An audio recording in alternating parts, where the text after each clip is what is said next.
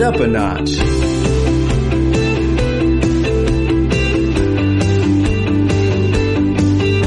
All right, everybody, welcome to another installment of Take It Up a Notch, the show or the mini class. I was going to say the show. It's a mini class where we dedicate 7 minutes, more or less, to helping you prepare for your C1 exam, wherever that may be, wherever you're going to take it, whatever exam that is.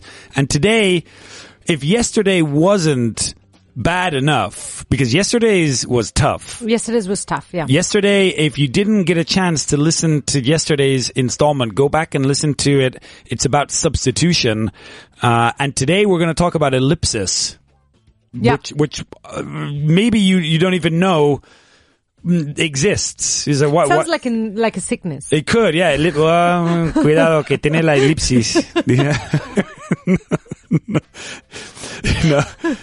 Oh dear, she's got the ellipsis. Okay, come on. Where'd she get that from? Oh, I don't know. I think she got it from him. Anyway, ellipsis. Maybe you don't know that this is an actual thing, but you definitely have heard this before. Ellipsis is just when we omit words or parts of sentences to make our speech more concise. All right, let me give you an example of this. All right, there's 4 main cases of ellipsis. By the way, this is lesson number 1. We're going to do another class on this at a later date, but this is Introduction to Ellipsis. And the first case is when we omit auxiliary verbs or subjects in questions. Now, this is going to sound sacrilegious to a lot of us here at Vaughan, because we spend a large portion of our lives telling students that they are not allowed to ask questions without auxiliary verbs. But the problem is, at a high level, we do. And it's not because we forgot them. It's because we are omitting them to be more concise. For example, I might say, Towers, you going to the match later? You going to the match later? Now, it's not because I forgot the verb. I know the verb, but I am being more concise with my speech, and so I would say, you going to the match later? For me, a very, very clear example that I use all the time is when my kids say, Mommy, can I have more ketchup? For example, and I say, coming. Means, ya voy. Yeah, coming. No, I don't say, I'm coming. Yeah, this is another classic use of ellipsis. Now, by the way, if you really want to, shall we say, bother your teacher, and if you ask a question without an auxiliary verb and they correct you, say, no, I'm using ellipsis. No, I know there's an auxiliary verb, but Mickey and Marta said that I can use ellipsis, so trust me. You can't do that, guys, you know. Another example of this, instead of saying, do you want any more, we would often say, want any more? Yep. And I say this every morning to you, Tara, want a coffee? Yeah. Want a coffee? And not do you want. The thing is, you can only do that at a very high level. Yeah. Only if you've reached C1 level can you do that. All right. Also, another use of ellipsis is omitting words after words like and or but. Mm-hmm. For example, I would say, Towers, he has a car, but doesn't have a license. So here, when the subject is the same, I don't need to repeat it. He has a car, but he doesn't have a license becomes? He has a car, but doesn't have a license. And what about this one? She has a cat and she has a dog. What does that become? She has a cat and a dog. Yeah, you don't need to repeat in this case, you're omitting the subject and the verb again. What about this one? Do you play the harp or do you play the piano? Do you play the harp or the piano? And in this case, you're omitting an auxiliary, a subject, and a verb. Mm. So this is serious ellipsis going on here. All right.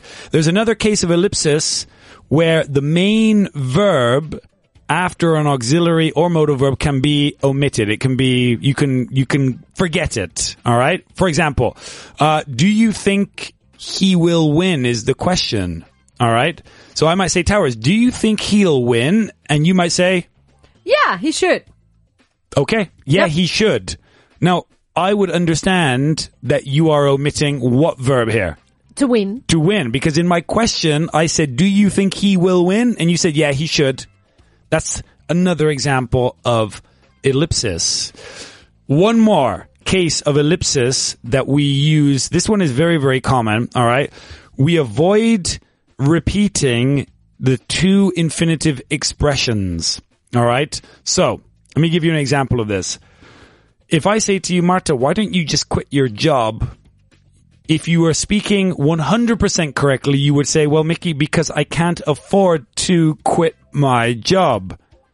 But you don't need to repeat all of that information. So how would you use ellipsis to make this more concise? Well, I would either say because I can't afford to or because I can't afford it. Ah, very good. Yeah, it could be used to replace the whole clause or because I can't afford to.